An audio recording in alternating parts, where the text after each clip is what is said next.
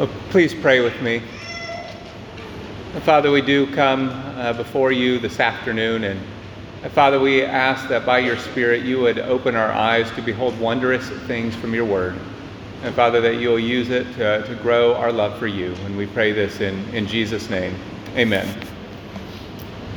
Well, customer loyalty programs have become a normal part of doing business for many companies. They are essentially reward programs that give customers reward from purchasing goods from a certain company or for using their services. So airlines give special deals or perks or airline miles to frequent flyers.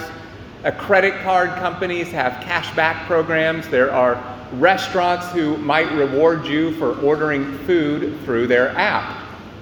Well, companies offer rewards because they know that offering rewards to consumers helps build consumer loyalty. So when airlines offer frequent flyers to those, or airline miles to those who fly frequently, it encourages those flyers to only get on flights with that airline. And the reward that Talabat offers you when you order food through their app encourages you to order food through their app again the next time. And so these rewards help produce loyal customers that will keep coming back over and over and over again to these same companies. Now, while I in no way want to equate frequent flyer miles or Talabat to Jesus, but I do think that those customer rewards programs might be helpful illustrations of what happens in the Christian life, or what should happen in the Christian life.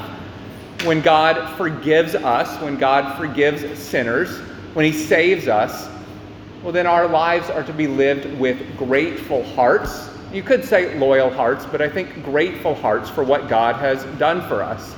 As I just prayed this verse a few moments ago, but Romans 12:1, Paul writes, "Therefore, brothers and sisters, in view of the mercies of God," or maybe remembering the mercy that God has had for you, "I urge you to present your bodies as a living sacrifice, holy and pleasing to God. This is your true worship." In other words, the response to the mercy that God has given should be us offering our bodies as living sacrifices to the Lord, to seek to glorify him in all that we do. Well, this is something of the attitude that we see at work in our verses for today. You can go ahead and turn with me to Luke chapter 7, verses 36 through 50. If you have a Bible with you, I'd encourage you to turn there. And in these verses, we see a woman who ends up showing great love and affection to Jesus. And the reason we find out that she expresses such love for Jesus is because of the great forgiveness she has received. And God's forgiveness made this woman a loyal follower of Jesus Christ. And the Lord uses her example. It is her example that Jesus then uses to share the gospel with a Pharisee by the name of Simon. So I have 4 points for you to consider from today's text. 4 points. The first is a scandalous scene. The second, a preparing word. Third, a piercing word. And then finally, a pardoning word. A scandalous scene, a preparing word, a piercing word, and a pardoning word. And I think the main idea from this text is very simple. It's that great forgiveness produces great love. Great forgiveness produces great love. So first, a scandalous scene. If you do have your Bibles open to Luke chapter 7, look with me at verse 36. Starting in verse 36. Then one of the Pharisees invited him to eat with him. He entered the Pharisee's house and reclined at the table. And a woman in the town who was a sinner found out that Jesus was reclining at the table in the Pharisee's house. She brought an alabaster jar of perfume and stood behind him at his feet, weeping, and began to wash his feet with her tears. She wiped his feet with her hair, kissing them and anointing them with perfume. When the Pharisee who had invited him saw this, he said to himself, "This man, if he were a prophet, would know who and what kind of woman this is who is touching him. She is a sinner." Well, what you need to know about the scene that Luke has just described here is that it would have been a fairly scandalous or shocking scene in Jesus' day. In fact, I might imagine it would be something of a fairly scandalous scene in our day as well. Now what happens first is not so shocking. There's simply a Pharisee named Simon who invites Jesus into his house for dinner. So as I was preparing the sermon and I was reading and trying to get some background, I learned that it was fairly common for visiting rabbis or teachers. So Jesus seems to be considered a visiting teacher here. It was fairly common for them to be invited over for a special banquet or maybe a meal on the Sabbath, often to discuss matters of theology or current societal issues. It was also normal for those homes to be open for anyone else to come and listen in on the discussions. So people from the community could come and listen in on the discussions that a rabbi might have with a visiting teacher. And so these people would not be invited to eat, but they could come listen to the discussions that was taking place around the table. Now, this seems to be what is happening in this scenario, and it helps explain the presence of the woman who was in the house as well. She was likely one of the number of people who would come to listen and to be there because Jesus was there. Well, it's what happens next that is fairly scandalous. And this woman begins to wash Jesus' feet as he is reclining at the table. And the fact that this woman is described as a sinner, Luke describes her as a sinner in these verses, means that she was a known sinner in the community. In all likelihood, this is probably Luke's way of telling you that she was a prostitute. Now, she's weeping as she washes Jesus' feet. We're not quite sure why. Maybe it's gratefulness and joy for the forgiveness that she has received. We'll see that a little bit later in the text. But whatever the reason, her tears are enough. Her tears are so many that they're enough to wet Jesus' feet. So she uses them to actually clean Jesus' feet, and then she washes or wipes his feet clean with her hair. Now that itself would have been a fairly scandalous act. It was very shameful for Jewish women to take down their hair in public. It was proper for them to wear it up. But she does even more than this. She then anoints Jesus' feet with expensive perfume, and she begins kissing them. Now, the whole picture is one of great love and great affection for Jesus. But one pastor wrote this. He said this could be a difficult situation for Jesus at the same time. It would be very easy to say, how in the world does this prostitute feel so familiar with Jesus? She must know him.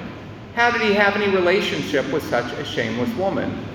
So in other words, perhaps this could have been a difficult situation for Jesus because this might have been what is in the mind of those who are there. Well, unsurprisingly, Simon the Pharisee, the host of this dinner, he notices what's going on. I think it would have been pretty hard to ignore what was going on.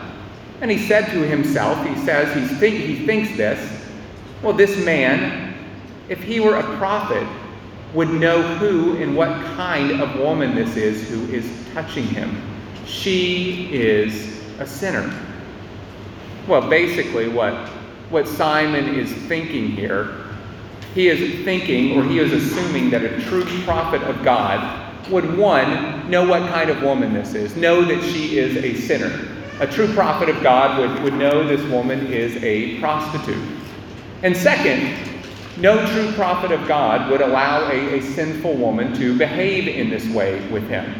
And so Simon is making the assumption that Jesus is no true prophet of God because he either does not know who this woman is on one hand, or if he does know who this woman is, he couldn't be a true prophet because there is no way that he would allow this woman to clean his feet in this manner. Well, on one hand, I want to be sympathetic to Simon. I think I would probably struggle if I was the host of this dinner to not be a little uncomfortable at the scene that was unfolding before me. I'm guessing if this was taking place in your house, I don't know all of your cultures super well, but my guess is that most of you would be a little uncomfortable if someone was behaving in this way as well. But despite my sympathy, and perhaps despite your sympathy, The rest of the verses that we're going to read clearly show that Simon had the wrong attitude towards Jesus and the wrong attitude towards this woman. Even his thoughts betray him. He does not search for an explanation. He does not seek to give Jesus the benefit of the doubt here. He simply uses this as an easy excuse to dismiss Jesus and to reject Jesus. He simply uses it as an easy excuse to ignore Jesus. And remember the context of where we are in the book of Luke. Jesus had just finished, which is what we looked at a couple of weeks ago. Jesus had just finished criticizing those who had rejected his ministry, as well as the ministry of John the Baptist. If you look back at verse 34 of Luke chapter 7, Jesus says this, "The Son of Man has come eating and drinking, and you say, 'Look, a glutton and drunkard, a friend of tax collectors and sinners.'" Back in Luke chapter 5, the Pharisees complained that Jesus and his disciples ate with sinners and tax collectors. And Jesus replied, "It is not those who are healthy who need a doctor, but those who are sick. I have not come to call the righteous, but sinners to repentance." Well, all of this context comes together in these verses. In his response to Jesus and what he thinks, well, Simon shows himself to be one of those who have rejected Jesus. He's the living example of the people that Jesus was rebuking. As Simon echoes the criticism about Jesus' association with sinners and tax collectors and uses it to dismiss Jesus. He is self-righteous. But Jesus is not done with Simon. Jesus is not done with Simon. He uses this scandalous scene to speak words of truth to Simon. He uses this scandalous scene to confront Simon's sin and call him to repentance. And that takes us to the second point of the sermon, which is a preparing word. A preparing word. Look with me starting in verse 40. And Jesus replied to Simon, "Simon, I have something to say to you." He said, "Say it, teacher." "A creditor has two debtors. One owed 500 denarii and the other 50. Since they could not pay it back, he graciously forgave them both. So which of them will love him more?" Simon answered, "I suppose the one he forgave more." "You have judged correctly," he told him. I hope you notice the irony in this first part of Jesus' response to Simon. As Simon makes the assumption that Jesus could not be a true prophet because he thought he did not know that this woman who was there was a prostitute. But in his response, Jesus shows that he knew exactly what Simon was thinking. As Simon did not voice his objections to Jesus out loud, he thinks them, and yet Jesus responds to them directly. As Simon thought Jesus could not be a prophet, but even in his response, Jesus shows himself to be, in fact, far greater than a prophet. And Jesus begins his response to Simon by telling a parable about two debtors. One who owes 500 denarii, and the other debtor who owes 50 denarii. Now, 500 denarii would have represented about 1.5 years of wages. So it's a large sum of money. 50 denarii, about 2 months of wages. So actually, both of these individuals owe quite a lot of money. But obviously, the one who owes 1.5 years' wages owes a far greater sum of money, a much larger debt. Well, in the parable, the one to whom these debts are owed, the one who had lent the money, forgives both debts. He cancels them because he knows neither of these individuals have the ability to pay him back. Well, after telling the parable, Jesus turns to Simon and asks, "All right, well, which of these two men will love the one who forgave the debt more? Who will be more grateful and who will be more appreciative for having their debt forgiven?" Well, Simon rightly answers the same way I suspect that you would answer, the same way that one of my sons answered when I asked that question this morning around our breakfast table. It is the one who has been forgiven the larger debt who will love more. Well, before we go on, we're kind of unpack that answer a little bit. But before we go on, I just want you to see how Jesus uses this parable to prepare Simon the Pharisee for the word of rebuke that is going to follow. Now, Jesus is about to say something very difficult to Simon. He is about to rebuke him, and he is about to correct him. He is about to confront Simon in his sin and for his attitude towards both Jesus and this woman. But before doing that, Jesus uses this parable to help Simon receive the word of correction that will follow. Now, ultimately, we don't know if Simon receives this word of correction, but Jesus uses this parable to prepare his heart. And brothers and sisters, this should be a great example to you. And Jesus comes to Simon and he begins in a non-confrontational way. He tells a parable that Simon will agree with in order to help soften his heart and prepare him for the word of correction that will follow. If you know the story of David and Bathsheba and his great sin with Bathsheba, well, you know that this is the same approach that Nathan the prophet took with David when he comes and confronts David for his sin of adultery and his sin of murder.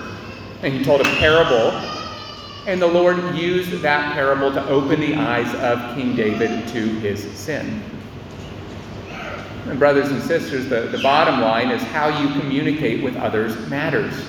There are times when correction and rebuke are needed. We are sinful people. We need correction and we need rebuke.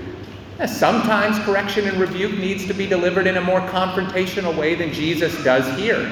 In fact, Jesus himself is more confrontational at other times in the gospel and at other times in his ministry. But I think more often than not, you should take your cue from Jesus in these verses. You should take your cue from Nathan's confrontation with David. If your goal is to help others see their sin, if your goal is to help them repent, if your goal is to help them change and walk in a manner that is pleasing to the Lord, instead of simply proving yourself right, then I think you should more often than not approach others gently. Gently guide them to see their own sin. And that brings us to the third point of the sermon, which is a piercing word, which in other words is the word of correction or rebuke that follows Jesus' parable. So look with me starting at verse 44.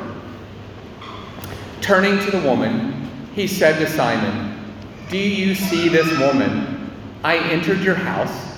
You gave me no water for my feet, but she with her tears has washed my feet and wiped them with her hair. You gave me no kiss, but she hasn't stopped kissing my feet since I came in. You didn't anoint my head with olive oil, but she has anointed my feet with perfume. Therefore I tell you, her many sins have been forgiven. That's why she loved much. But the one who is forgiven little loves little." Well, in the remainder of his response here, Jesus makes it abundantly clear that in his parable, the debt that these people owed, the 500 denarii and the 50 denarii, represent sin.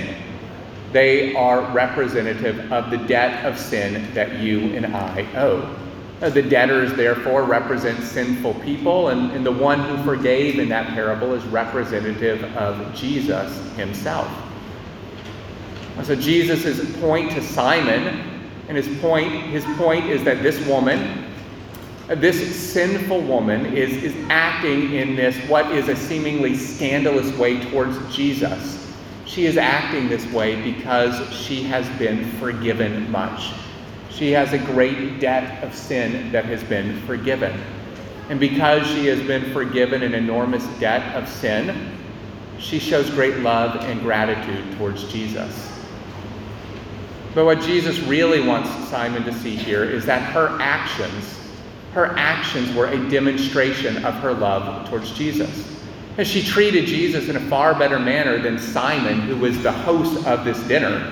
And as the host of the dinner, this should have been a very shameful thing to Simon. It should have been convicting, because it makes the point abundantly clear that it is this woman, not Simon, who has treated Jesus rightly. She is the one who loves.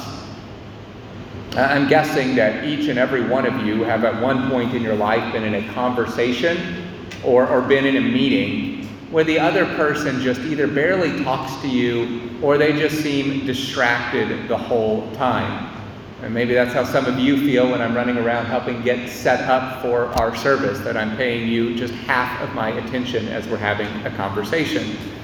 And maybe you've been invited over to someone's house, and it just really seems like maybe they don't really want you there, or you're at a party that someone's hosting, and it's like you kind of found out about the party, but they didn't really want to invite you. They just don't really show you any honor. They don't give you any attention. That's basically what is happening with Simon here. In verse 44, Jesus says that Simon gave him no water for his feet, but that the woman who was there washed his feet with her tears and her hair. One writer explained it this way. It would have been a kind gesture for Simon as the host to have had his servants wash the feet of his guests. Feet would get dusty in that time as they walked through the sand, much like if you went tramping through the desert here, your feet would be a dusty mess. So it would have been a kind gesture for Simon as the host to have his servants wash the feet of his guests. Simon was not necessarily being rude and neglecting to do this, but he certainly did not go out of his way to show hospitality to Jesus. Well, it's the same thing with the kiss. Though it would have been a warm and hospitable greeting for Simon to greet Jesus with a kiss when he arrived at the house, he did not do this, but the woman went out of her way to kiss Jesus' feet. It would also have been a kind gesture for one during that day to anoint the head of their guests with olive oil. Again, not required, but kind. Again, Simon did not do this, but the woman did more. She anointed Jesus' feet with expensive perfume. Well, the bottom line is that at each and every opportunity, Simon did not express any great affection or warmth towards Jesus, while this woman displayed an abundance of affection towards Jesus, an abundance of gratitude and warmth towards Jesus. When Jesus tells Simon the reason for the difference between him and the woman, he says it right in verse 47. Her many sins have been forgiven. That is why she loved much. But the one who is forgiven little will love little. Now, Jesus does not forgive much and little. Jesus only forgives all. Now, what Jesus is saying here is that Simon has not been forgiven. Simon has not seen his need for forgiveness, so he has no great affection towards Jesus. The great love that this woman had for Jesus was evidence that her sins had indeed been forgiven. Perhaps she had been present during John the Baptist's ministry and been baptized with John's baptism. Perhaps she had encountered Jesus at an earlier point in his ministry or earlier in his stay in this same town. We do not know, but she came to the house having been forgiven, and her gratitude for what God had done for her overflowed into her love for Jesus. So when Jesus says that her sins have been forgiven, that verb that is used there, the Greek verb that is used there, really can mean that her sins were forgiven and are in a continual state of forgiveness. It's a past tense. So she comes to this house with her sins having been forgiven. Simon, on the other hand, shows little love for Jesus. It seems he, like many of the Pharisees and the religious leaders of the day who encountered Jesus, they saw themselves as righteous. They did not see a personal need for forgiveness, and so they do not respond to Jesus with any love or warmth, and they instead respond with animosity, with hatred, with opposition. And so Jesus' words here are words of affirmation to this woman that her sins have been forgiven. Her sins have indeed been forgiven. And at the same time, they're words of rebuke to Simon for his lack of love and his rejection of Jesus. Well, what can you take away from this? I think the obvious question in light of what Jesus has just said here is, do you have the same love for God as this woman? Have you ever had this love for God? If the answer to that question is no, perhaps you should ask yourself if you've ever placed your faith in Jesus Christ. If you are a Christian, you should ask yourself, does your life reflect a love and a gratefulness for what the Lord has done for you?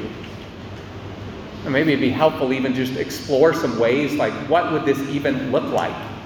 I think certainly it's related to your emotions, right? We're going to feel a love and a gratitude for what Christ has done. We're going to feel a thankfulness. But I think it is more than that. And perhaps primarily something other than just what you feel on a day-to-day basis. Like a tree and its fruit. You remember those verses from Jesus' Sermon on the Plain just a few weeks ago. Like a tree and its fruit, it is a love that overflows into your actions. So one, I think we can see in these verses that to love Jesus is to desire to be identified with Jesus. Now, this woman was not shy about her love towards Jesus and her gratitude towards him. She did not mind that others would see her love for Jesus. Now look, I know it's not always comfortable to be publicly identified with Jesus or publicly identified as a Christian. I know some of you, depending on your family situations and perhaps even your religious backgrounds, there may be good reasons or situations to keep your faith hidden. But in general, more often than not, almost always, if you love Jesus, you should not mind that others know you are a Christian. In fact, you should desire it. Now, what else might a love for Jesus look like? In John 14:23, Jesus said, "If anyone loves me, he will keep my word." A heart that loves Jesus abounds in good works. It abounds in obedience. Jesus' commands are not a burden to those who love him. It is not a drudgery or a hardship to follow Jesus. It can be hard, but it is not a hardship. It is a joy. It is a delight to follow Jesus. And John 13:35, "By this everyone will know that you are my disciples if you love one another." In other words, if you are a Christian, your love for other Christians, your love for other brothers and sisters in Christ is a demonstration of your love for Jesus himself. So just simply ask yourself, do you love the church? And I mean by, when I say do you love the church, what I mean is, do you love other brothers and sisters in Christ? Do you love God's people? Because it is that which is the church. It is the attitude of selfless service towards Jesus that characterized this woman, the attitude that you display to the body of Christ. I might also ask, do you delight in corporate worship? Now look, all of life is to be worshiped. It is not just your time at church. Your life, your entire life is to be offered as a living sacrifice to God, whether you are at work, or whether you are out with friends, or whether you are at church. The time that you come here on Fridays is not the only time that worship happens. All of life is worship. But I think your attitude towards corporate worship, when we do gather together as God's people, can be revealing. Do you delight in gathering with God's people? Do you delight in singing the praises of the one who has forgiven you? Now look, just to put it bluntly, when you come, you should want to sing. You should want to sing loud. You should want to rejoice because your sins have been forgiven. If you're a Christian, your debt of sin has been forgiven. You should want to come and sing loud about that reality. You should want to come and sing your heart out in praise to your Savior. And finally, though we could probably go on for the rest of today, the love for Jesus should show up in a desire to spend time with him, to pray and to study God's word. But brothers and sisters, even as I share these many things that you could do to show love for Jesus, or many of the ways that our love for Jesus might be displayed, I do want to make it clear that none of us do these things perfectly. None of us have the same overflow of affection at all times. We have highs and we have lows. We struggle against the world, our flesh, and the devil. Our affections, they go up and they go down. And so my goal in listing these ways that you should be showing a love for Jesus is not to make you feel guilty or leaving you feeling guilty. Instead, I want to encourage you to seek to grow in your love and gratitude for Jesus. If you are not feeling a particular affection for God or the things of God, well, how can you grow in your love? There's a number of things I could tell you, like pray, read your Bible, the list goes on. We could just go back through that list of things that I just gave. But from this text, I want you to see that the two of the main ways that you can grow in your love for God is to, one, see your own sin for what it is. See your own sin for what it is. And second, remember the gospel, which is another way of saying remembering God's forgiveness. And these things are related. Now, what inspired the great love of this woman? Well, it was that her sins had been forgiven. I think the main thing that shapes your understanding of how much you have been forgiven is your view of God. I don't want to say that all sins are equal, though all sins equally separate us from God. There's some people that clearly live lives of greater sin and lesser sin. Nevertheless, I think the main thing that shapes your understanding of how much you have been forgiven is your view of God. Your view of God shapes your attitude towards your sin. Your perception of the size of your sin and the forgiveness you have received is the result of how you see your own sin in light of a holy God, not in light of how you see your sin in comparison to your neighbor. It is how you see your sin in light of a holy God. So brothers and sisters, if you make a habit of excusing or overlooking your sin, if you're fond of saying that it was not a big deal or everyone does it, as opposed to grieving over your sin and coming to the Lord in repentance, I'm convinced that your love for Jesus will be less. On the other hand, if you truly seek to wrestle with the depths of your sin, you're going to cry out like the prophet Isaiah, "Woe is me."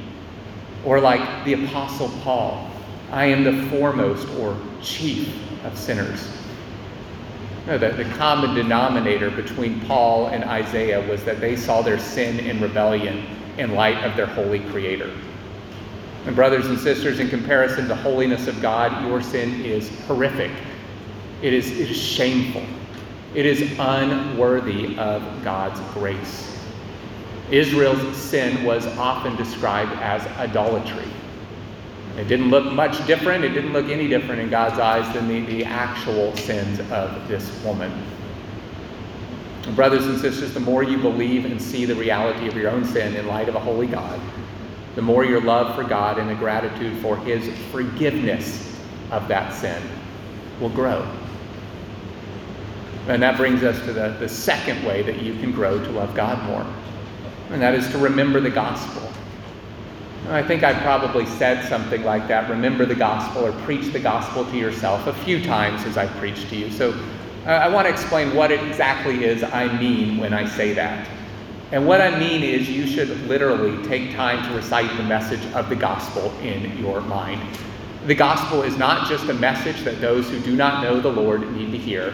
It is the fuel of the Christian's obedience and sanctification. The message of the gospel is the fuel for Christian obedience. And when you do not feel love towards Jesus, when you do not feel like worshiping, when you feel like complaining, when you doubt and when you despair, when you do not feel like forgiving someone else, what is it that you should do? You should remember the gospel. You should take time and actually think on the gospel, reflect on the gospel, pray the truths of the gospel back to the Lord. You should think about the forgiveness that Jesus has given you. It is when you remind yourself of the enormity of Jesus' sacrifice on the cross that your love for Jesus will grow and that your motivation to obey Jesus will increase. Well, this parable that Jesus told that we looked at just a few minutes ago of the creditor and the two debtors, it helps us to understand what Jesus did on the cross.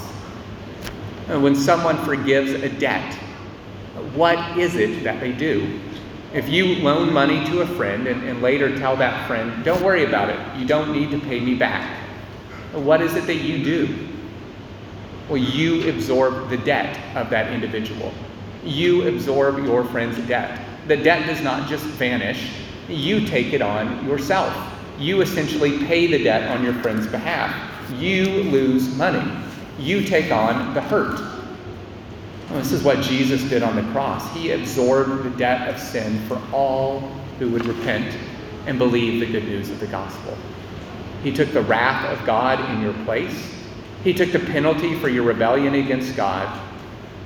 Christian, if you are a Christian, Jesus took your debt of sin on himself. And so just stop and ask yourself for a moment as you remember the gospel, as you seek to awaken your affections for God. What was required to pay for your sin? Friends, it was the death of another. It was the death of Jesus. If that does not tell you that you have been forgiven much, I do not know what will. The wages of sin is death, Romans 6:23. Now that was your debt, a debt far greater than 500 denarii, but Jesus paid it all. Brothers and sisters, if you are a Christian, you have been forgiven much. And friends, if you are here today and you are not a Christian, if you have never known a love for God like this woman showed, you should remember that verse that I just quoted, that the wages of sin is death. You have rebelled against your Creator. Your sin has separated you from your Creator God, and you are deserving of judgment.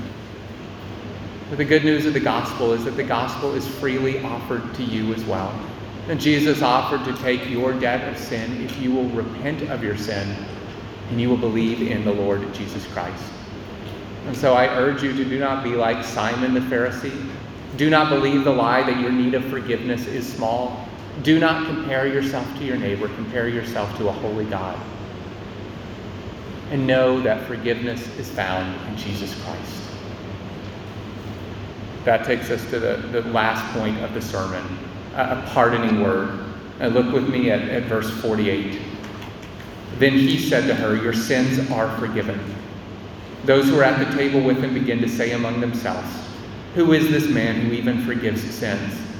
And he said to the woman, your faith has saved you. Go in peace.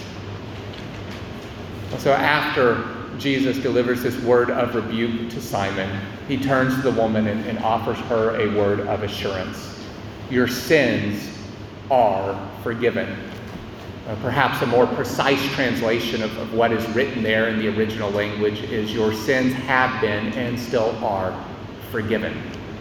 And Jesus is giving this woman a word of assurance that her sins have indeed been forgiven. He assures her that she has been pardoned. And friends, I do not know all of your life stories here, and I certainly do not know all of your sins. But I do know that many people believe that Jesus could not possibly forgive them because of the sins that they have committed in their past. And friends, if that is you, I just want to simply tell you that that is a lie from the pit of hell. That is a lie of Satan. There is no sin so great that Jesus cannot and will not forgive.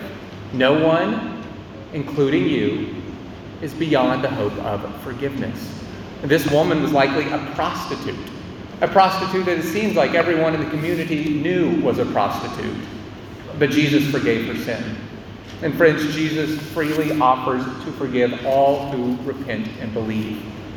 He offers to forgive all who would repent and believe. And to those of you who are Christians, it is not uncommon for Christians to still struggle with guilt and shame over past sin. And perhaps you're struggling with guilt and shame over present sin. And you would say that you know Jesus has forgiven you, but you really just have trouble believing that reality. And so what do? You keep trying to earn God's favor by what you do. Your perception of God's love for you is based on how well you obeyed that day. Instead of Jesus' finished work on the cross being the basis of your assurance of salvation, it is your own works. And brothers and sisters, if that is you, I want you to hear Jesus' words of assurance in these verses. Your sins are forgiven. Jesus has taken your debt. Romans 8:1, there is therefore now no condemnation for those who are in Christ Jesus. Jesus has taken your guilt, and he has taken your shame. Brothers and sisters, the only duty that you owe in response to the forgiveness that you have received is love. You do not have to continually earn Jesus' forgiveness. You are forgiven. In response to this authoritative word of assurance and forgiveness to this woman, those who were there asked, who is this man who even forgives sins? And this is the question that has really been central to the Gospel of Luke. Who is Jesus? Who is this man who casts out demons? Who is this man who heals and causes the lame to walk? Who is this man who raises the dead back to life? This was the question at the heart of our text from a couple of weeks ago when John the Baptist asked, are you the one who is to come, or should we expect another? Who is Jesus? Who is this man who even forgives sins? The answer is clear, and it's been clear throughout Luke's gospel. He is the King of Kings and the Lord of Lords. He is the Messiah. He is the Savior. He is the one who forgives sins. And so as the gathered crowd is asking this question, who is this man, among themselves, Jesus tells the woman, your faith has saved you. Go in peace. Friends, when God saves you, he sends his Spirit to open your ears to the message of the gospel that is proclaimed. And by his Spirit, he gives you new birth. He transforms your heart. And by his Spirit, he gives you the gift of faith and repentance that you might respond to the message of the gospel. The faith is a gift of God. God gave this woman the gift of faith. It was her faith that saved her, not her great love. It was a gift of God. Like those reward programs that create loyalty by what they give, it was the forgiveness this woman received through faith that produced her love. Her love was evidence of her new birth. It was evidence of a heart that had been transformed by the Spirit of God. And God forgives guilty sinners who respond in faith, and his Spirit generates love for him in their hearts. And friends, as I close, I think this text, or these verses, leave you with two questions. They are questions that you must answer. You must answer for yourself, and there are no more important questions than these two questions. The first question is simply, who is Jesus? It is that question that has been at the center of Luke. What is your answer to that question? I've told you what I think. I've told you what the Bible teaches and what Jesus claimed, that he is God. He is the only one who could pay your debt of sin. But it's not my words that save you. You must answer that question for yourself. You must respond to Jesus in faith. And that's really the second question. Once you believe that Jesus is God, if you answer that question, who is Jesus rightly, you must ask the second question. Will I place my faith in him? Will I believe him? Will I trust him? Will I follow him? And friends, you will not trust and follow him until you see your sin as great and your need of forgiveness as great. And the only way of salvation is to repent of your sins and place your faith in Jesus. If you do that, you have Jesus' words of assurance that your sins are forgiven. Let's pray. And Father,